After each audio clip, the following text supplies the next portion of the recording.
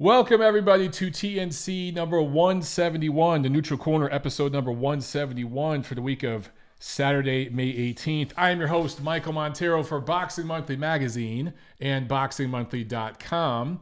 And we had a rough start there a second ago with some tech issues, but now we are good to go. And I appreciate you guys for bearing with us. Real quick, going to mention it again. Your fee for this week. You guys know I don't give a monetary fee. I charge a fee, non-monetary, for every episode. This week, I'd like you guys to go over to Spotify, search for Michael Montero or search for The Neutral Corner. Find us. There's a little heart on the screen. Click that heart. That's how you follow us on Spotify. Okay, let's get the Spotify thing happening. So, a lot of news to go over, some sad news. Let's get the sad stuff out of the way, man. We had 2 deaths last week in the sport of boxing, 2 big deaths from cancer, the big C.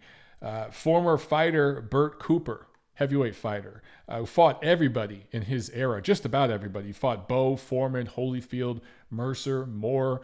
Had some success in some of those fights. He was always competitive, but always fell just short of championship, that level.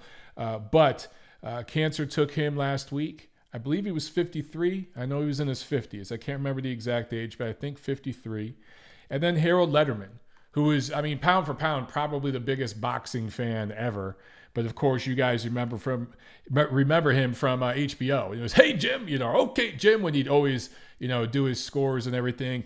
Happy dude. Was just always happy. Always had a smile. He died last week. I believe he was 79, just under 80, also from cancer. So really, really sad news, man. It's always sad, and it just feels more and more. We've had more and more of these the last couple of years, and there's kind of this, I don't know, I want to say new era, just a new generation of boxing. Like that previous generation is moving on. And it was just, wow, a year after HBO left the sport of boxing, one of the most iconic people associated with HBO boxing left us. So I think that, Survive says, "I'll miss Harold's voice." I agree. He just had one of those voices that was just synonymous with boxing, right? I feel like I grew up hearing the guy's voice. So anyway, rest in peace to both of those men. All right, let's get on to more positive, happy news, shall we? So July 20th, Manny Pacquiao and Keith one-time Thurman, which this will be the second time he's fought this year. So, wow, believe that for Keith Thurman. He's actually fighting more than once in a year. This will be on Fox pay-per-view, probably in Las Vegas, probably at the MGM, but the venue's not set just yet. So, look, they've talked about this fight for a while, and it finally came through. You can see what the PBC is trying to do here. You had Errol Spence with Mikey Garcia. That kind of built up Errol Spence's brand a little bit, tested the waters at pay-per-view. Now they're going to use Manny Pacquiao's much, much larger brand than Mikey Garcia. Use his brand to build up Keith Thurman, test the waters on pay-per-view. And then eventually, probably next year, we're going to get Spence Thurman. I say that, and I guess I played my card here. I showed my hand, I should say. I think Thurman's going to win this fight. Manny Pacquiao is a very live dog, and I actually think he's a betting favorite right now, which does surprise me to a degree. I know that Thurman didn't look great in his last fight. I know he's halfway mentally checked out of the sport. I understand all that, but he had a lot of ring rust, and he was coming off an injury in that last fight. And I think surgery, right? There was a recovery period there. So I think he's going to look a lot sharper in this fight with Pacquiao. He's still a hell of a lot younger and fresher. And the politics of the thing, guys, it's in Vegas. PBC bought Manny Pacquiao to use his name to build people up. It's not rocket science. All promoters do this sort of thing, but it's obvious what they want to do with them. And down the line, they want Spence Thurman. Now, Spence Pacquiao, remember when Pacquiao got up in the ring after the Mikey Garcia fight, and he said, "Yeah, sure, let's do Spence Pacquiao. What the hell, right?" And remember how the internet cringed, and everybody on social media, on Twitter and everything else cringed at the thought of that because of how people basically thought Pac was going to get bludgeoned to death by Spence. Well, PBC folks, they saw that. They remember that. I'm just saying they're banking and betting on Thurman beating Pacquiao so that they can get a Spence Thurman fight. Spence Pacquiao would be good too. It'd be a decent consolation prize. And if Pacquiao actually beats Thurman, it'd make the fight with Spence more marketable. But all things considered, that's just what I see happening. Of course, we'll see, how it all plays out. But there's a regular Fox card that I think is going to lead into that Fox pay-per-view, and Caleb Plant is going to defend his title, his first defense of the title, voluntary defense, against Mike Lee. So Caleb Plant should win that fight. Mike Lee is finally getting the cash out. At some point he was going to go for a title and get beat, and it's going to be in this fight. Let's see. WBC wants Tyson Fury to face Dillian White to determine a mandatory for Deontay Wilder. Problem is, Fury already fought Wilder to a draw, right? So he's at least on equal terms with Wilder. And in terms of rounds, he won more rounds in that fight. And Dillian White's been the mandatory for like 612 years already by the WBC. They already passed him over for Dominic Breazeale, which makes no damn sense, other than Al Heyman slipped some ducats under the table because that's the fight he preferred. Keep it all in-house. But man, Dillian White is getting the shaft on this thing over and over. What the hell does Dillian White have on Mauricio Sulaiman for him to keep butt-fucking him like this over and over with no lube? I just don't get it. But Tyson Fury, by the way, agrees with me. In a recent interview, he said, man, they're really screwing Dillian White here. This dude's been the mandatory for 807 years. What's the problem? But I highly doubt we see Tyson Fury and Dillian White. If we do see it, I'd welcome it. But I highly doubt we see that fight. I think Fury's going to go his own way with the ESPN deal. Okay, Usyk Takam. Obviously, it's delayed. You guys know that by now. Usyk, injured his bicep. So that fight's going to happen later in the year, maybe August, September, something like that. But that May 25 card on DAZN is still going forward. It now features Devin Haney and Michael Hunter. So that's still going to be a good quality card. They were thinking about moving it to Vegas. I think it's staying in the DC area, though.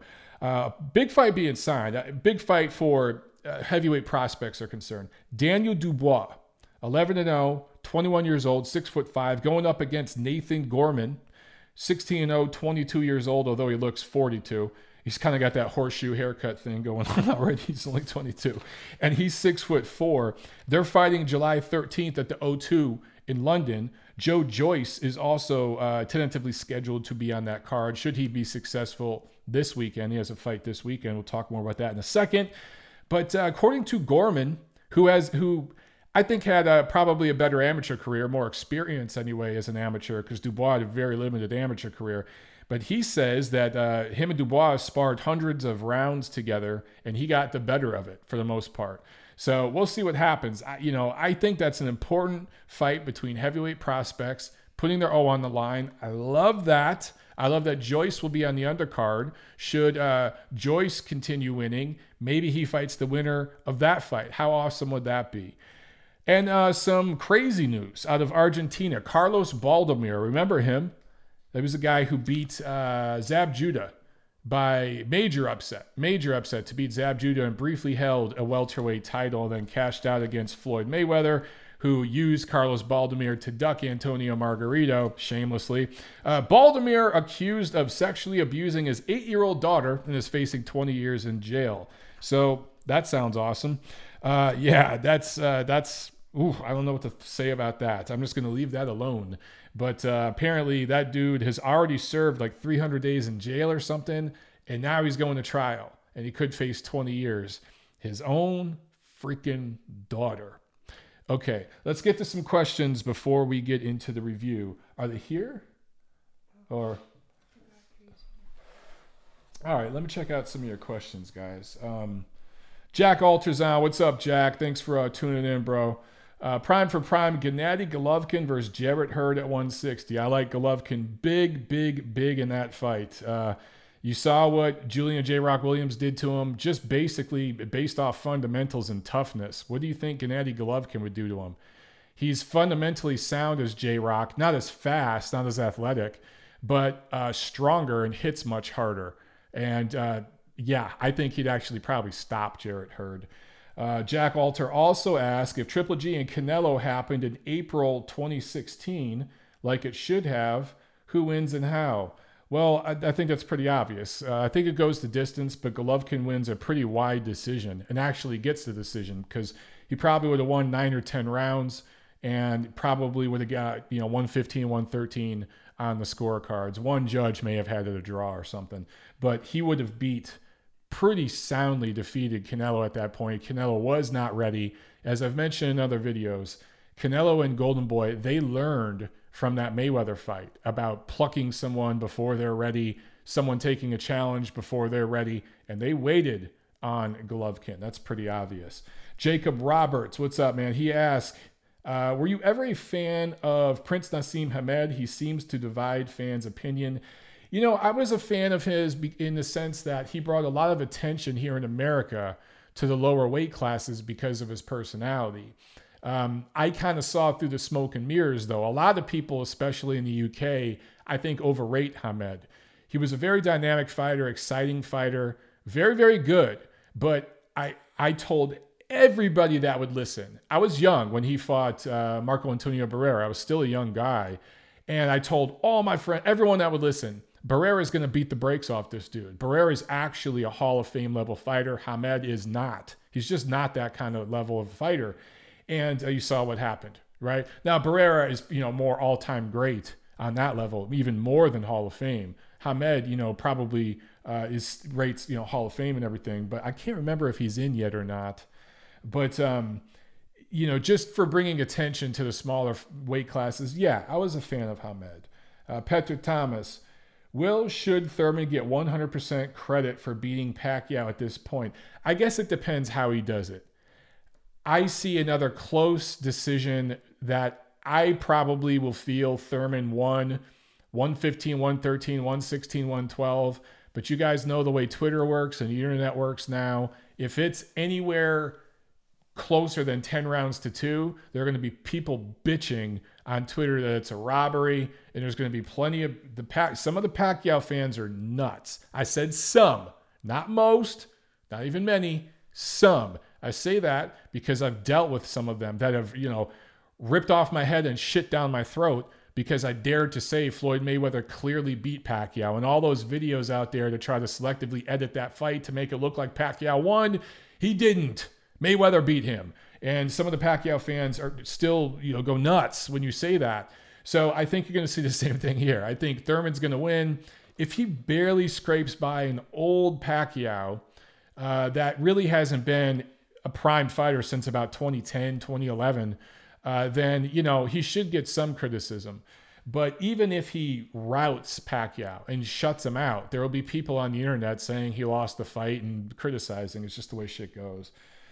LC says or asks, how good, maybe even great, do you think Naoya Inoue could be? You know what? We'll talk about that later in this episode, but we're going to get some answers to some questions about him, I think, this week. I think his opponent this week that he's facing in Glasgow, Scotland, is the best opponent of his career. And we're going to find out because he's looked great. He's looked really, really great. He still hasn't fought an elite level fighter yet. And I don't know if I'd put Rodriguez at the elite level, but he's certainly A level. He's certainly a very, very good fighter with a good amateur pedigree. We'll talk about that. But if Inoue blows through him and then goes to the finale and blows through who will be his most experienced opponent in Nonito Donaire, I mean, this dude, who knows, man? The sky could be the limit.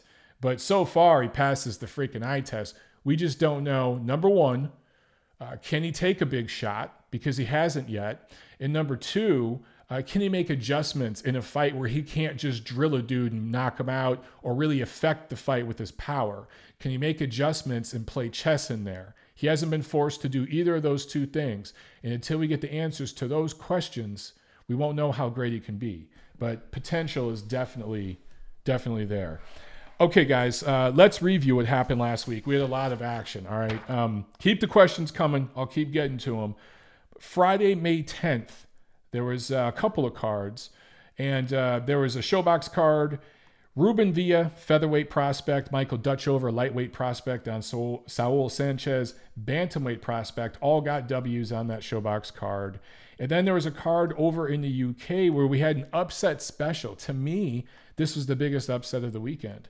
Enrique Tinoco out of Mexico came in a little heavy, didn't quite make weight, but they came to an agreement, fought Jordan Gill. And Jordan Gill has looked really good lately. Undefeated prospect, has drilled some dudes, had some really spectacular knockouts, looked really, really good. He got beat up in this fight.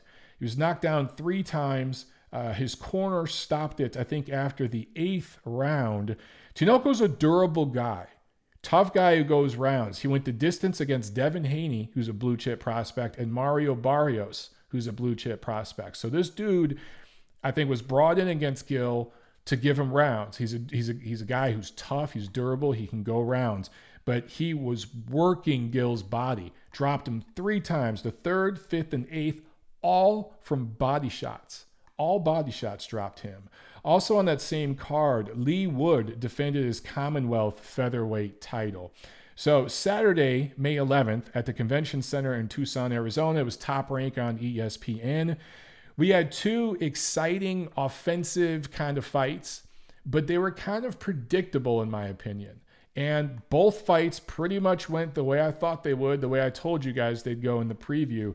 In the co-main, Emmanuel Navarrete won by TKO 12 over Isaac Dogboe, first defense of the WBO Super Bantamweight title. He took off Dogboe in their first fight.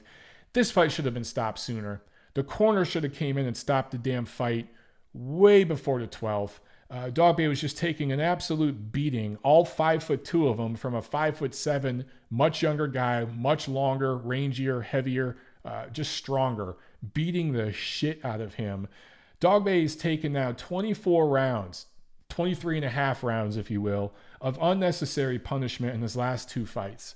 And his corner really, really failed him. He is never, mark my words, never going to be the same after this at all. And so he said after this fight that he's been having trouble, even though he's a short little dude, he's only 5'2", he's been having trouble making 122. He says he wants to move up to 126. If he fights second, third tier opponents at 126, okay. But if he fights anyone near the top 10 at 126, he is going to get pulverized. I feel bad for the dude. I hope that he's done well with his money, and him and his team need to have a serious talk. Go up to 126, fight a guy in the top 25, see how that goes, and then go from there. But nobody in the top 10. That's going to be ugly. In the main event, Miguel Berchelt scores a 6-round retirement stoppage over Francisco Vargas. This is the 5th defense of his WBC 130-pound title. So Yoel Diaz was training Francisco Vargas, Bandito, and he stopped the fight after the 6th round. He basically did what Dogboe's corner should have done in the co-main. So props, slow clap for Yoel Diaz, because that's what trainers, that's what cornermen should do. They should save a brave warrior like Francisco Vargas from himself. Because Francisco Vargas would have went to distance with Berchelt. He would have stayed in there until he got either knocked unconscious or they heard the final bell. And every single round past like the 2nd, 3rd round was completely one-sided in this fight, like I told you guys I thought it might be. And, sometimes my picks are wrong, but this weekend was a pretty good weekend, right? But anyway, Vargas would have stayed in there, and every round, it was just more and more punishment, taking more days, weeks, maybe months, maybe years off the man's life. So good thing by Diaz stopping that fight. It did go a little longer than I thought it would. I thought this thing might go 4 or 5 rounds. It went a round or 2 more than I expected. Through 6 rounds, these 2 guys threw 1,200 punches. They landed a combined 436 punches. They basically did what Canelo and Jacobs did not do. They let it fly. They just let it fly, man. So it was entertaining, albeit one-sided, and so predictable. We knew the outcome. For me, I got to be honest, guys. I wasn't that much into the ESPN card last weekend. I was much more into the PBC on Fox card at Eagle Bank Arena in Fairfax, Virginia. Julian Williams, main event, scores I'm calling it a minor upset. There are other people out there saying this was a major upset, but it wasn't. Those of us, again, who understand styles and how styles make fights and have followed Julian J. Rock Williams' career and followed Jarrett Hurd's career, really felt that, yes, Hurd should have been the favorite. He should have been the favorite for several reasons. But Williams was a very live dog and had a very good chance to win this fight. So officially, I picked Hurd by decision. I thought that it would go the distance, and I thought that a lot of the close rounds, Hurd would get the benefit of the doubt, and he would win a close decision. However, Williams performed even better than I thought he was going to. He, quite frankly, because I've watched it a second time now, from about the fourth, fifth round on, he dominated this fight. You know, watching it live, I scored it 116-111 because remember, there was a knockdown in the second round. So I scored it 8 rounds to 4 plus the knockdown watching it live. Watching it again, it was more like 9 rounds to 3. I mean, again, when I was scoring it, I was factoring in, I think, just the local judges there, the inexperienced commission there, and figuring that Hurd would get the benefit of the doubt in a couple of those swing rounds. And I was right. He did. So I was right on that call. But, Williams clearly won 8-9 rounds of this fight and just thoroughly beat Hurd in every aspect of the fight. He really, really did, man.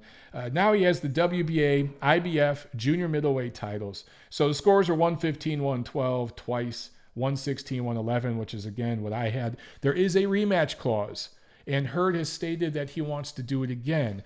Now, you guys, hopefully you guys have watched my immediate reaction, even though it wasn't immediate. It was like 10, 12 hours later.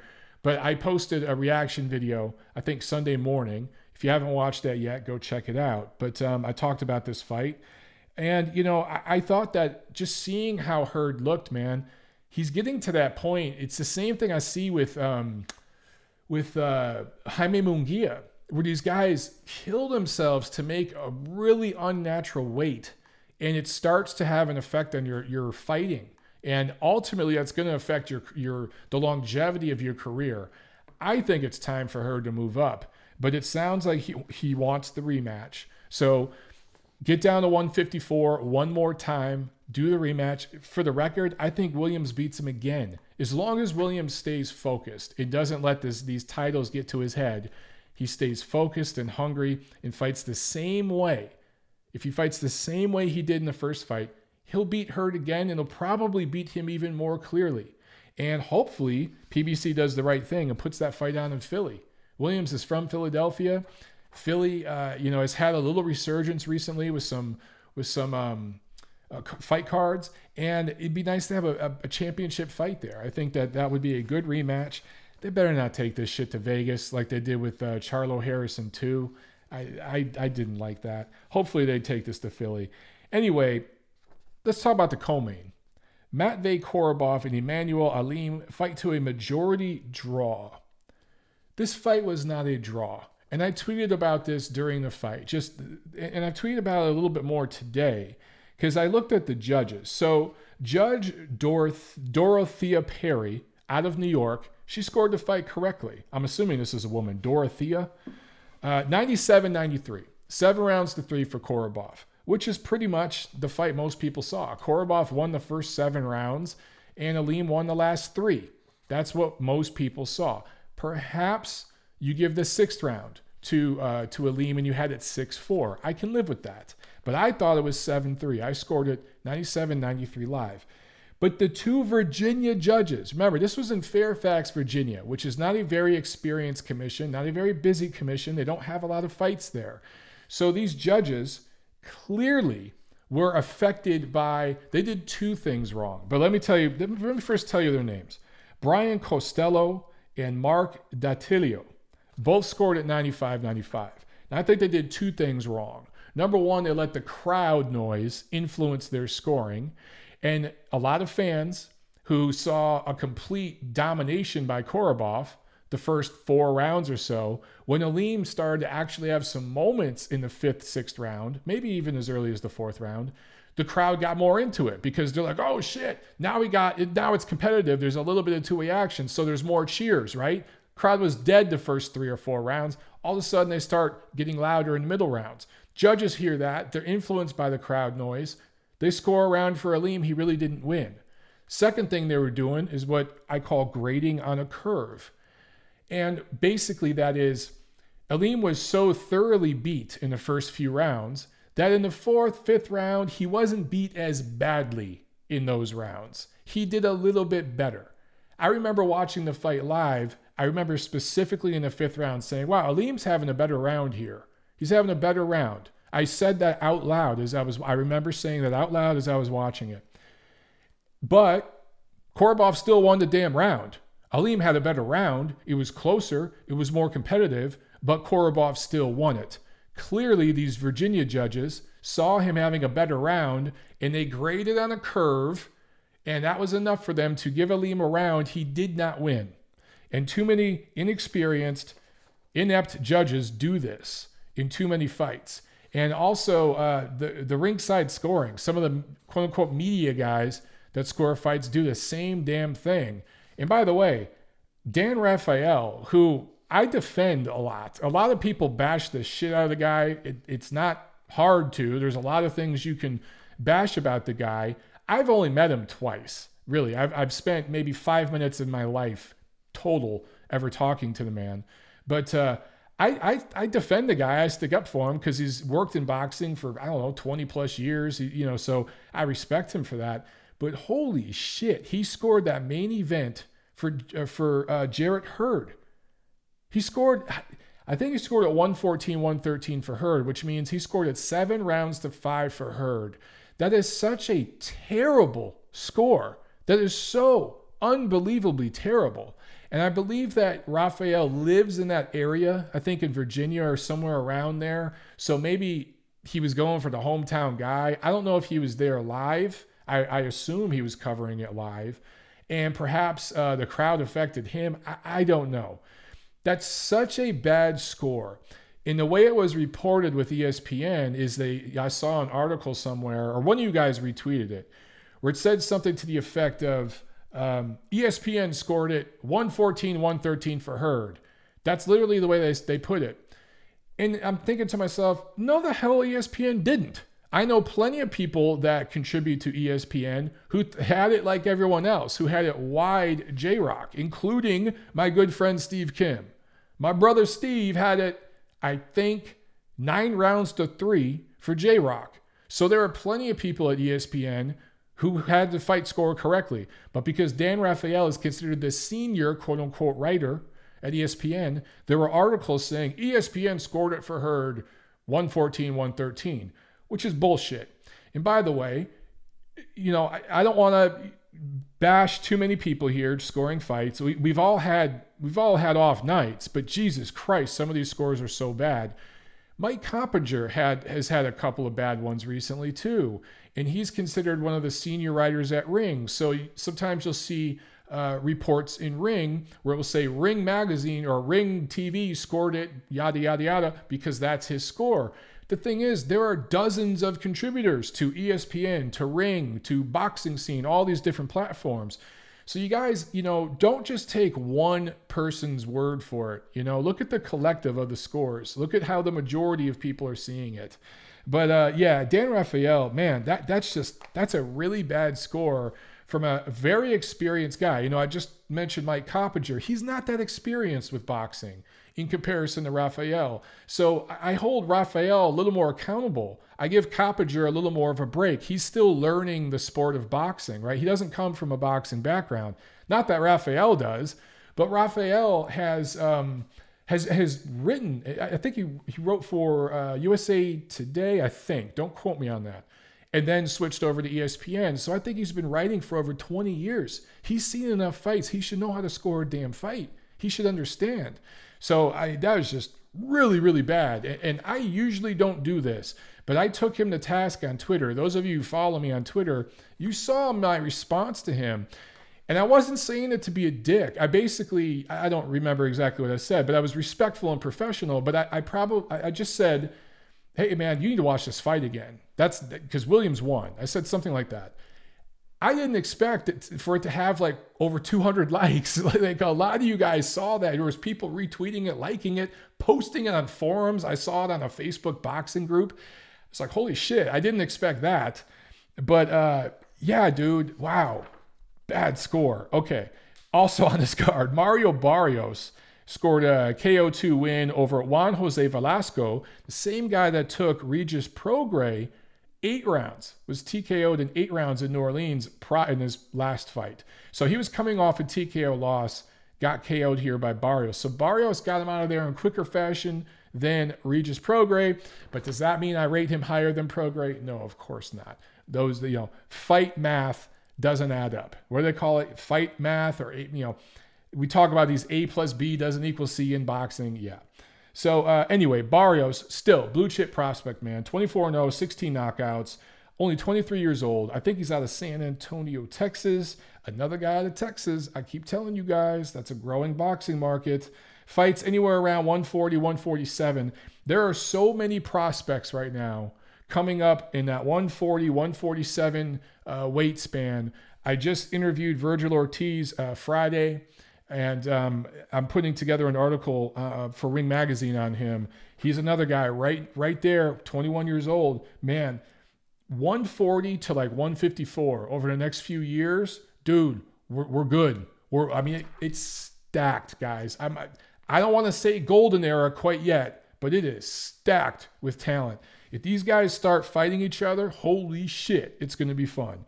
Also, earlier today in Japan, Murioti Mathiolane, I know I'm probably I always destroy his name, won a unanimous decision over Masayuki Kuroda. The Japanese names are so much easier.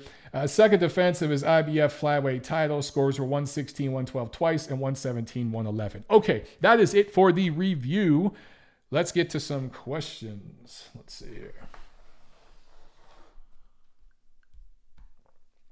All right, let me scroll up.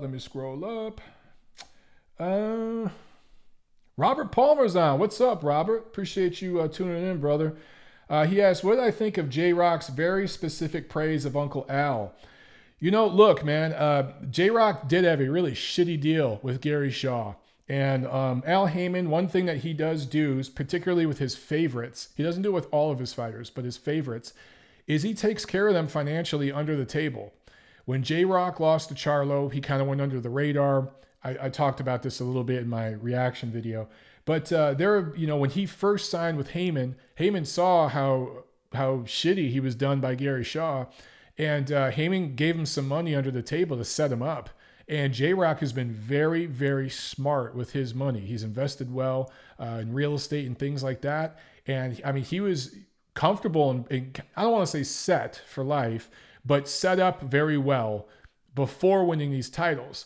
Now he's going to really start making some damn money. Now it's going to be 7 figures time, right? So, I completely understand why he'd praise Uncle Al like that. And you look, more power to him. You know what I'm saying? He's very happy right now. Things have panned out for him. Things have worked out. Didn't work out up front. He kind of was a victim of some political stuff with the whole Charlo situation that I won't get into. But you know what? I could say this much. I wasn't going to talk about this, but Steve Kim actually tweeted about it last night, so I guess it's okay. Look, when Charlo knocked out J-Rock, I was covering that fight. I was hanging with Steve, with Tiffany. We were there, and we ended up going to J-Rock's hotel room later that night, hanging out with him, Stephen Breadman Edwards, some other folks. I won't mention their names just because I don't know if they'd want that information made public, but other high-ranking boxing people, if you will. And just being in that room, talking to them, being privy to some information that I can't really put on the record, but that really, really changed my opinion on some things and on what I had seen in the ring earlier that night and some of the business, some of the things going on. I just, I learned a lot about those guys. And I can tell you right now, J-Rock and his family are wonderful people. Stephen Breadman Edwards, wonderful guy. Brilliant boxing mind, boxing historian. I was talking with him about some of the old school Italian fighters. We were talking about how You know, Italian fighters back in the day fought everybody. They didn't do the color line thing like the Anglo-Irish boxers of that day did, because more or less because they were forced to fight everybody. They were basically the Mexicans of that era. I mean, that's pretty much the reality of it. We were talking about, you know, stuff like that. And yeah, man, what I saw that night is that even though they had a really shitty night, things did not go their way. They were still every bit as confident that they would eventually get another shot. And what they learned that night is to ask in any title situation, in any big fight against any top tier fighter, do VADA testing. There are folks in the room related to serious drug testing and how all that works. Again, I don't want to mention everyone's names, but that we were talking about that all night. And I just saw right there, I'm like, this dude's going to get back in a world title shot and he's going to look really good. And just their focus and their belief, their faith never wavered. Anyway, sorry for the tangent there, guys. Gailey86, James Gale asked, Mike, shouldn't Triple G be ranked above Canelo in the pound for pound, given that he beat him the first time and it was close the second time? You could make an argument for that. But you can also make an argument that if you go with the official decisions and you look at the trajectory of both careers and where they're at, and you look at the overall resume of who they've both fought and the way all those official decisions went, you can make a case that Canelo rates higher. Look, right now, you put a gun to my head, you ask me who wins the third fight. Legitimately, I'm not talking about Vegas bullshit. I'm talking legitimately. I favor Canelo. Doesn't mean I don't think Golovkin can't win it. And obviously, if he did win it, he'd go back above Canelo. For the record, I never had Golovkin rated number one pound for pound. Several platforms did, and I just never thought Triple G had done enough to be number one. I have in the top 3 or so, maybe 2 or 3, but he was never pound for pound number one. And neither is Canelo right now because of what you said. All those fights for Canelo were too damn close. Canelo certainly in the top 5, though. Triple G, maybe 5 or 6. Hashtag Joshua Wilder asks, what do I think about Dog Bay wanting to move up? I already talked about that. I think it's a horrible idea, and I think he needs to think about retiring soon. Joey Dubik asked, did I know Harold Lederman? Personally, no. I had never really... I had chances to talk to him, but every time... The guys that just take a camera and stick it in Harold's face and yap at him, that would start happening. He'd hang out at press events and stuff like that. And I don't like talking to guys in those types of situations. And it had just never come up that I was out hanging out with some media guys. Because a lot of times after a fight, I've gone out with all sorts of media guys. I've gone out with fighters, their teams, just because you're hanging out, not in an unprofessional way. The fight's over and everything. I've hung out with commission folks, referees, all judges, everybody. Just, sometimes you go out and you have a meal or something after the fight. It just never came up that I got to go out and do anything with Harold. He's been sick, man. He's been sick recently as I've built myself up more in the business the last few years. So he kept that shit real quiet. But I'll tell you, man, anytime that dude came in a room, oh my God, the immediate reaction was the room just got brighter. The mood got lifted. He was just one of those guys who had that power in him. Just a special, special dude. And I didn't even need to get to know him personally to be able to see that. I had seen him, hey, Harold, just like 2 seconds, that kind of a thing. I did not need to really spend any time with him one-on-one to understand what a powerful impact he had on people. Yoke Pushin' asks, thoughts on PBC meltdown of milked fights lately? I'm not quite sure what that question means. PBC meltdown of milked fights. You're gonna have to reword that, bro. I'm not quite sure what you're asking. Nurkan Aktiev, respect your boxing knowledge, bro. I appreciate that, man. Hopefully I didn't butcher your name too bad. Thank you for watching. I appreciate it. He asked, if Canelo beats Callum Smith, will he be number one pound for pound on your list? That's a good question. If they were to fight Callum Smith next, and he were to beat Callum Smith, who is a big undefeated, fairly proven super middleweight, I would consider it. It'd be the manner in which he beat him. Look, he travels to the UK and he stops Callum Smith. Yeah, that might rate pound for pound number one consideration. They fight in Vegas and he ekes out another debatable decision in a lackluster fight like the Canelo Jacobs thing. Let me be clear. He clearly beat Jacobs. I'm talking about lackluster action of the Jacobs fight. I'm talking debatable decision like the Golovkin fights, the Lara fight, etc. If it's something like that, no.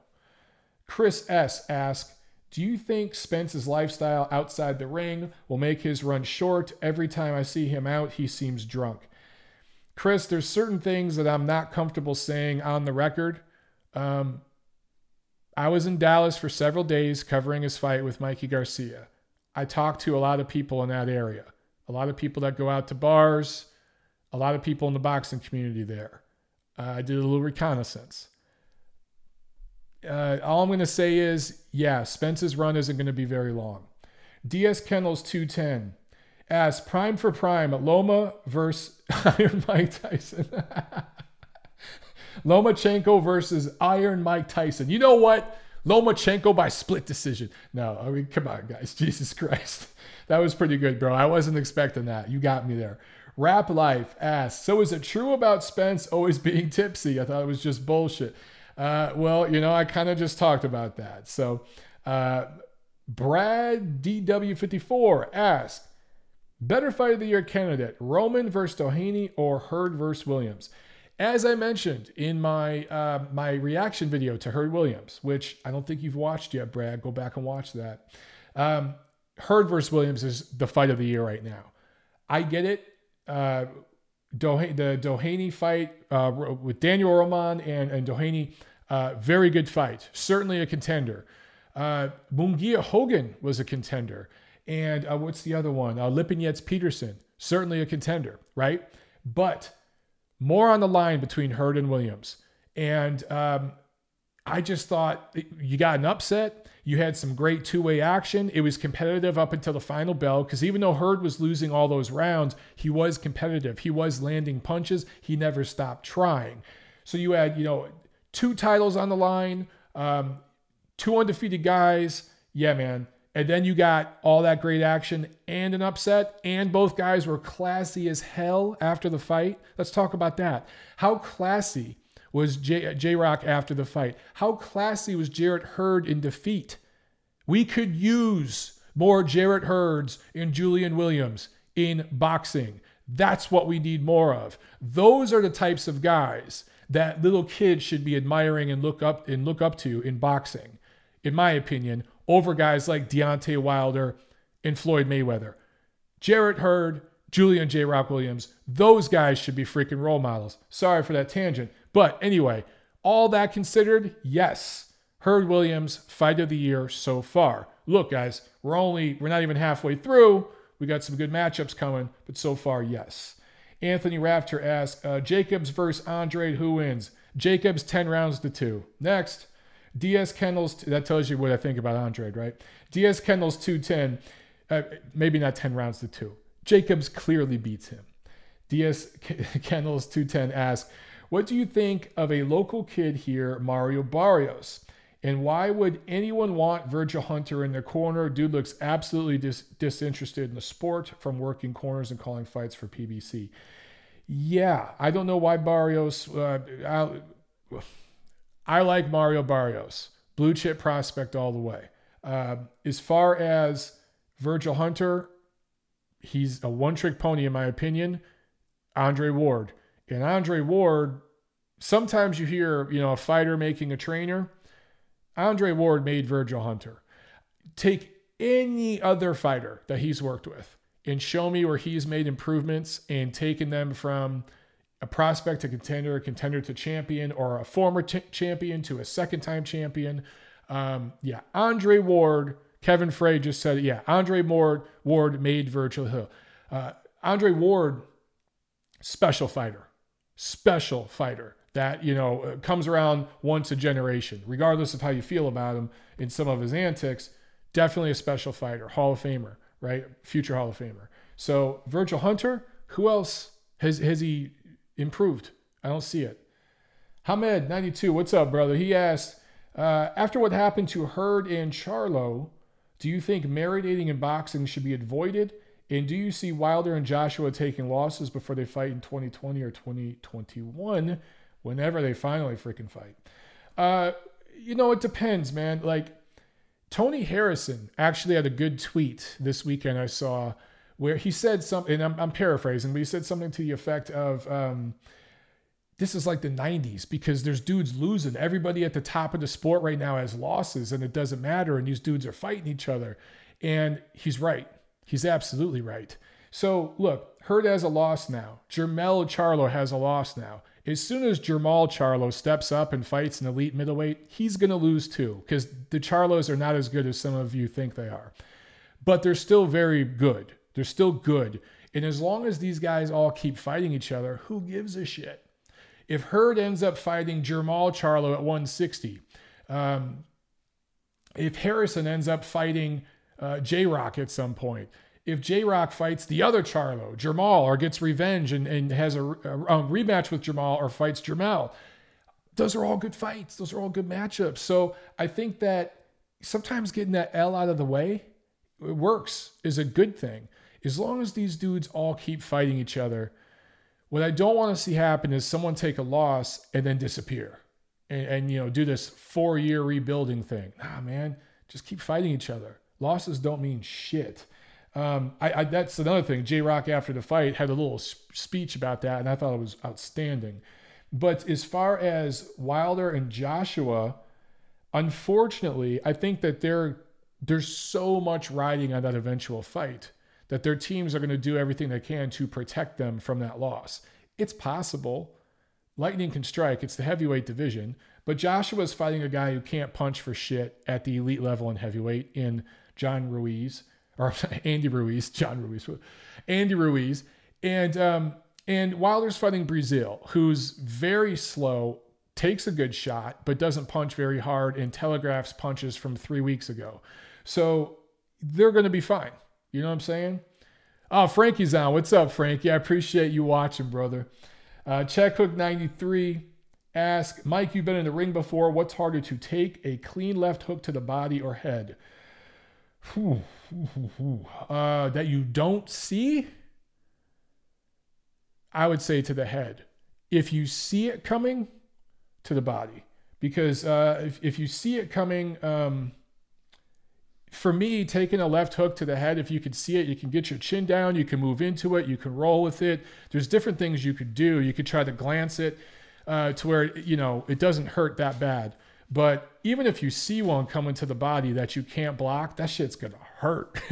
If you can't see it coming, a left hook to your head that you don't see right to your chin, yeah, you're going to go down. You know what I'm saying? For the record, I've only been dropped once in sparring. I've been stunned. I have been stunned and the dude laid off. But that's happened several times, which should happen if you're just sparring. But I've been dropped once, and it was coincidentally off a left hook. That was in the Marine Corps. Gamebred Fight TV, he asked, who you got between Tank and Burchelt? Right now, give me Burchelt. In my opinion, a little more proven, more active, eats, drinks, and sleeps boxing in between fights, stays in better shape in between fights. I think that Tank has a shitty lifestyle outside the ring that's going to affect his career. Southpaw, Prograis versus Taylor, any thought if made? Well, if Taylor wins this weekend, it is going to be made, and we'll talk about it then. But I think that is the best freaking matchup of the year. I just do. I'm so excited for that fight, man. DS Kennels 210, Canelo versus a prime Tony. Tony decision. Look, Tony, as long as he had no trouble making weight at 160, just way too crafty. It would be a pretty fight, though, in spots. A prime Canelo. That'd be a pretty fight. Jack Alter, Munguia versus Triple G at 160 if it happens in September. Triple G knockout. Triple G knockout. Okay, time for the preview, and then we'll get to some old Christians. Wednesday, May 15th in Australia, Tim Tszyu, Kostya's son, is fighting. He's 12-0 with 10 knockouts, 154-pounder, a little bigger than his dad. And He's always going to be in his dad's shadow, but he's really kind of doing his own thing there. And I love that. At some point, want him to come to America, start sparring and training here and fighting here a little bit. He's going to limit himself by staying in Australia for too long. Thursday, May 16th, there's a Golden Boy card at the Fantasy Springs Casino in Indio, California. That will be broadcast, streamed live on ringtv.com. Friday, May 17th, in Belfast, Northern Ireland, a card picked up by ESPN Plus featuring Ryan Burnett making his comeback from that Donaire loss last year, the back injury he had. Also, there's another card on UFC Fight Pass from here in the USA in Connecticut. Saturday, got a lot of action. At the Lamex Stadium over in the UK, Frank Warren, one of his cards on ESPN Plus, Billy Joe Saunders. Remember him?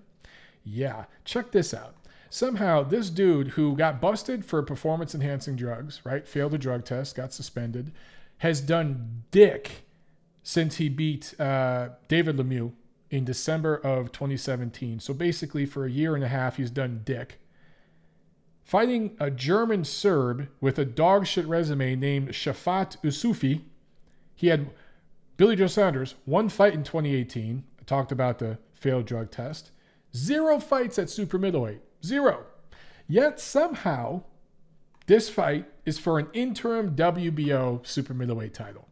The current super middleweight titleist for the WBO is Gilberto Ramirez. Now, Gilberto Ramirez is promoted by Bob Arum. Billy Joe Saunders promoted by Frank Warren. Grandpa Bob and Frank, they're old pals. They have a deal working together on ESPN. You think they might have slipped some ducats to the WBO folks to get this done? So we're going to get Gilberto Ramirez versus Billy Joe Saunders later this year, ladies and gentlemen. Should be fun. Joe Joyce is on this card going up against TBA. So he's going to fight a pizza boy. Oh, no. What am I saying? He's not up against TBA. It's TBA for July 13th. He's going up against Alexander Ustinov this weekend. The 6'7" statue. Joe Joyce himself is a 6'6" statue. So this will be a battle of very slow-moving statues. But it should be fun. SSE Hydro in Glasgow, Scotland. World Boxing Super Series Season 2 on DAZN. Ivan Baranchyk, 19-0, 12 knockouts. Born in Russia. He's Belarusian, though. Lives in the United States now. Trains here. 5'8", 67-inch reach. Going up against Josh Taylor. 14-0. 12 knockouts, 5'10", 69-inch reach. This is for the IBF Junior Welterweight title. This, man, we've been talking about this fight for a while, right? Because Baranchyk pulled out of the tournament, then he was back in, then he was out, then he was in, right?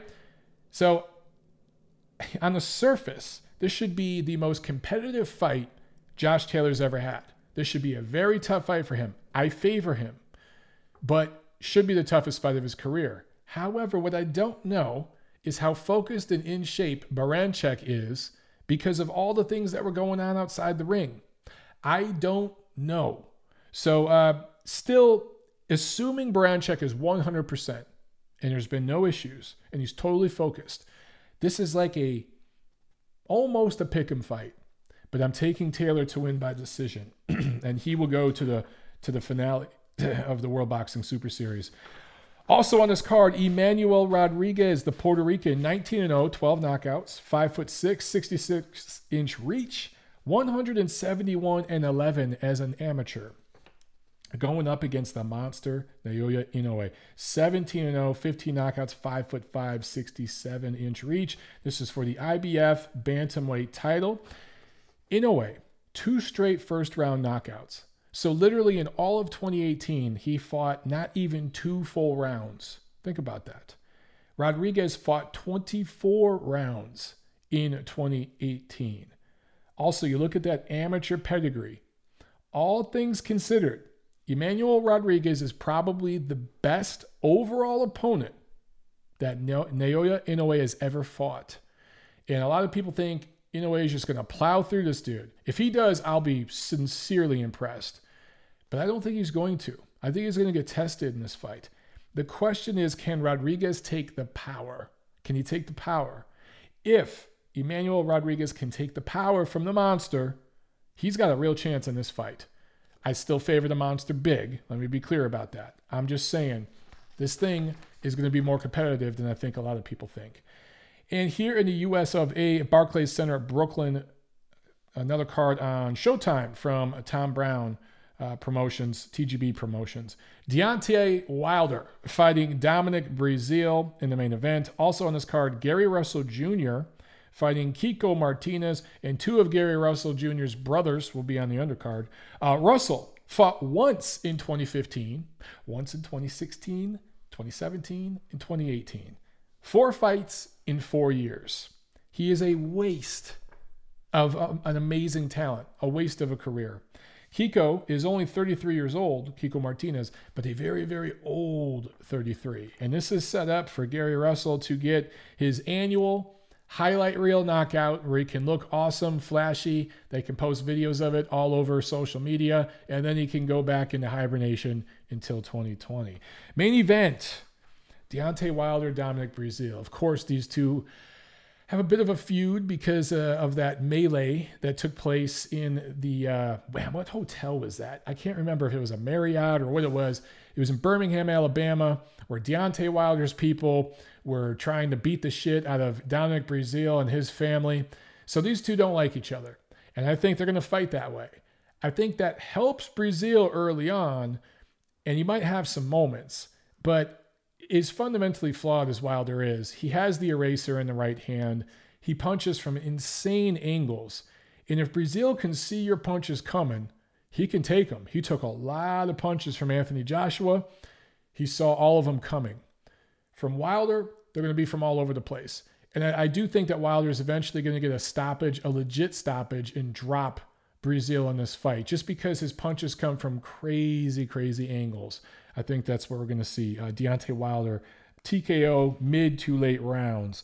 Also, Sunday, May 19th, in Japan, Felix Alvarado, a Nicaraguan fighter, going up against Reiya Kanoshi for the IBF Junior Flyweight title. Also, there's a card, another one of these Hollywood cards from 360 Promotions at the Avalon in Hollywood, featuring undefeated 154-pound prospect Sergey Bakhuchuk. So that is it for the preview. Let's get back to some questions here, guys. Let's get back to the chat. Let's see. Exiso asks, should J-Rock chase a Charlo fight? It makes great sense to try to beat the other Charlo than avenge his loss. Well, look, avenging the loss would mean moving up to 160. That's where Jamal is. He's not doing that anytime soon. It sounds like he's going to be contractually bound to fight the rematch with Hurd. So that's probably what they're going to do next. And then I think the logical move would be to fight the winner of Jermell Charlo in his rematch with Tony Harrison, which I think will be Jermell. So you're probably going to end up with a J-Rock Jermell fight eventually anyway. So I think he's going to get his chance to avenge that loss next year probably with Jermell. In all things considered, I would favor J-Rock to beat Jermell. And then perhaps it's a move up to 160. DS Kennels asks, who has more credibility, USADA or Dan Rafael? Ouch! Ooh, that hurts. You know what? Rafael has more credibility than USADA. Joe L.O. asks, are Steve Kim and Tiffany related? Oh, that is inappropriate, Joe. That's racist. That's inappropriate. Okay, it's not racist. It's funny. No, actually, Steve Kim is Korean. Tiffany is Chinese and Vietnamese. Those are different countries. So do the math on that one. See, Tiffany, by the way, saw that because Tiffany's taking these questions and copying and pasting them here where I can see them. So she saw that. She saw that one. Cian, what you mean about Anglo-Irish fighters not fighting everyone? Cian, I'm not talking about now. I'm talking about in the United States, Irish-American fighters going back, 100 years. They had what they called the color line back then. Irish-American fighters dominated boxing. This has been well documented. I'm not hating. I'm not trying to talk shit. There have been many outstanding Irish fighters, okay? I don't want to start a holy war here. But there were champions here in the US of A. mostly of Irish descent, who kind of drew a color line and wouldn't fight certain guys. Fighters like Sam Langford had a really difficult time getting top fights.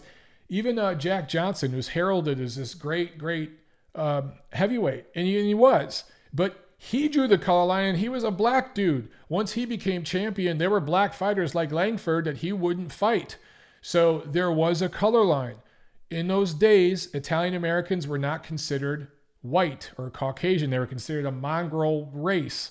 So they were forced to kind of fight on the black cards and fight the black fighters. Now that changed over decades, but during that time where there was this color line with certain fighters, Italians, there was no such thing as a color line for them. They fought everybody. There's a book about this called The Real Rockies, written by Rolando Vitali, that I would highly recommend, that goes in this subject in detail. It is an awesome book that gives a great historical perspective on this stuff as it relates to the old Italian fighters, something that is just not talked about in boxing media today. You hear about the struggle of black fighters. You hear about the struggle of some Latin American fighters to finally get ahead in the world. You don't hear about that struggle and many other struggles, which is a shame. Petter Thomas asks, will the Hurd versus Williams rematch be made next? Yes, it'll be made next. I think they're going to go immediately into that. Probably won't happen this year, probably early next year. I mean, I would hope it happened this year. I really, really would. Gonzalo Anaya asks, when will Usyk be back? Probably August, September-ish. That's what I'm hearing. And let's see, the Captain Hook Chronicles from Canada. Appreciate you guys watching. A question not boxing related, but as a writer, what authors influence your style? Well, as far as doing my job here, in the boxing world, two guys that I came up admiring were Doug Fisher and Steve Kim. There are others, but Doug Fisher and Steve Kim, those are the two guys that I remember in my 20s looking up at them. And they're only a few years older than me, but just saying, like, I like the way these guys do this, and there have been other people in my career. Mark Butcher at Boxing Monthly, he's been a mentor to me, and Tiffany. There are other people, but certainly those are the two top guys that I look at and I'm like, I want to emulate them, because it's not just that they're writers, they're personalities. It's what they do on the mic. It's what they do on camera. It's how they score fights, how they analyze a fight. There's a lot of guys out there like, let's say, Dan Rafael and other writers who I would not trust to properly analyze and break down a fight. Doesn't mean I don't get shit wrong. Look, Steve Kim thought he picked Mikey Garcia to beat Errol Spence. We all get shit wrong. We get picks wrong, right? But there are some guys that I really look to and trust, and those are two guys that I always have. Let's see here. Gonzalo has another question. It's a question that's been bothering him. If you call it down the middle like you always do, and you are critical of promoters and fighters, do some promotional companies flag you and deny you passes? Yes, that happens a lot. And it's rather unfortunate. There are certain... Look, I talk about the WBC not inviting me to their functions anymore in the LA area. That happens. And even, like the PBC guys don't love me because I've been critical, but they know who I am. I remember when I was in Dallas for Spence Garcia, I called the press people. There's a team that, like a project management team that basically handles credentials and everything. And I wanted to get into the stadium to do some preliminary shots and stuff for a video. So I was doing some work with Ring Magazine. Tiffany was shooting stuff. So I called them. I had a contact number to call and see, when are the doors open? When can I get in? Because I know this is the day of the weigh-in. And I know what time you're letting fans in and media and stuff, but can I get in before to do XYZ? And so I got passed around to a few people, and finally I got to the top dog. It's a female. And I go, hi, my name is Michael Montero. She, before I could get to the second syllable of my name, she goes, I know who you are. And I knew immediately what that meant. They had heard some of my criticisms, but to their credit, they still let me in and they still deal with me. And, I think they've lightened up a bit as I've been brutally honest at times, but they can tell that I'm fair because when they get it right and when they hit a home run, I give them full credit. And I do that with everybody. But yes, there are certain promoters. Look, promoters are going to go to the people that are, helping them do their job the most. So if you're being critical, you're not going to be their favorite person. But that's my job. You got to be critical, man. MJB Taco asks, I'm pretty sure Tiff has dropped you a couple times. Tiff actually, it's hard to work focus mitts with Tiff. I have to almost get on my knees, but I've taught her pretty well. She has a nasty little left hook, man. Her straight right isn't as good, but she's got a mean little left hook. I'm telling you guys.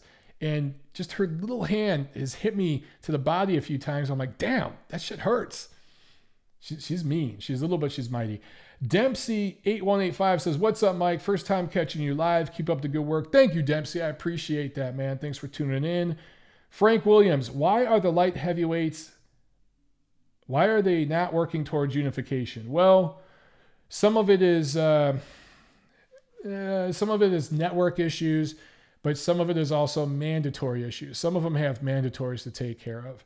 I do believe we will get some unification in the light heavyweight division by the end of this year. If Kovalev fights Yard, which that fight still isn't scheduled yet, but when that gets scheduled and they fight, and if he wins, and I favor him to win, I think him and Beterbiev will fight next. I think we'll get it. Dmitry Bivol's kind of on the outside looking in, but Vozdik and Kovalev and Beterbiev, all those guys will fight each other over the next year or so, I do think. Israel Cannell, thoughts on Pac-Man versus Thurman just being announced? Brother, I talked about that earlier in the show. So be sure to check that out. Watch this in the replay. Let's see. Exizo asks, best in-fighter in boxing today? Interesting question.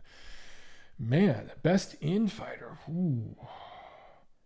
You know what? I know he might not be, but just off the top of my head, J-Rock showed what infighting is all about last Saturday. Right now, he might be the best infighter in the sport. That dude out-muscled a much bigger, stronger guy in Jarrett Hurd on the inside. That is how it's done. But I'm trying to think. It's got to be more. But definitely he's up there. Let's see. Joe L.O. Mike, when you and Mike get... I don't know what that means. When you get back to Michigan, I'm buying you a beer for my racially insensitive question. Baby, Joe L.O. owes you a beer. Hey, Joe L.O., yeah, he apologizes for his inappropriate question, and he says that when we get to Michigan, beer's on him. Well, she wants a gin and club soda. That's what she likes, gin and club soda. Less calories, less carbs. I'll say this, Joe. I'm going to announce this right now. I'm turning 40 next month, and we are coming to Michigan for my 40th birthday. I'm going to be in my homeland for my 40th birthday. So I will be up there around June 13th. That's my birthday in Detroit. So... Not around, on. What is it? June 13 through... June 12 through 15. Joe L.O. says whatever Tiff wants.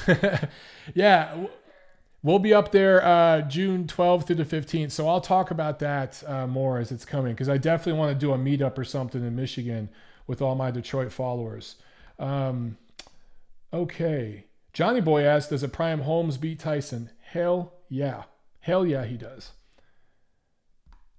Let's see here. Maybe do one more and then we'll get out of here. We've been going for 70 minutes almost.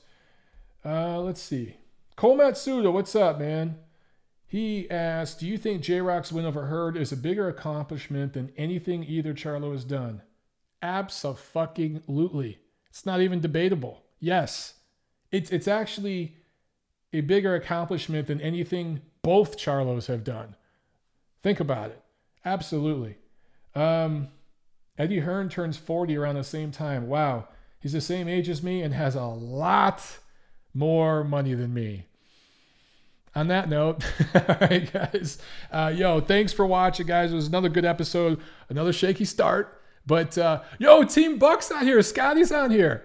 Scotty, Yo, you're going to be up there? Okay, dude, we're going to be up there 12th through the 15th. Let's get up. All right. So we're going to be up there in Detroit, and we definitely need to have some drinks. I'm actually going dry, no alcohol, for about 4 or 5 weeks before my birthday. I'm trying to dry out a little bit. I've been drinking a lot of beer as I've been renovating the house. So far it's been about a week and a half with no alcohol, and I've lived to tell about it. But by the time I get to Detroit, I'm going to have a few cocktails. All right, guys. Look, man, awesome weekend of fights, right? That World Boxing Super Series, that doubleheader, that's the one to watch live. Everything else you can DVR, all right? I'll see you at the fights.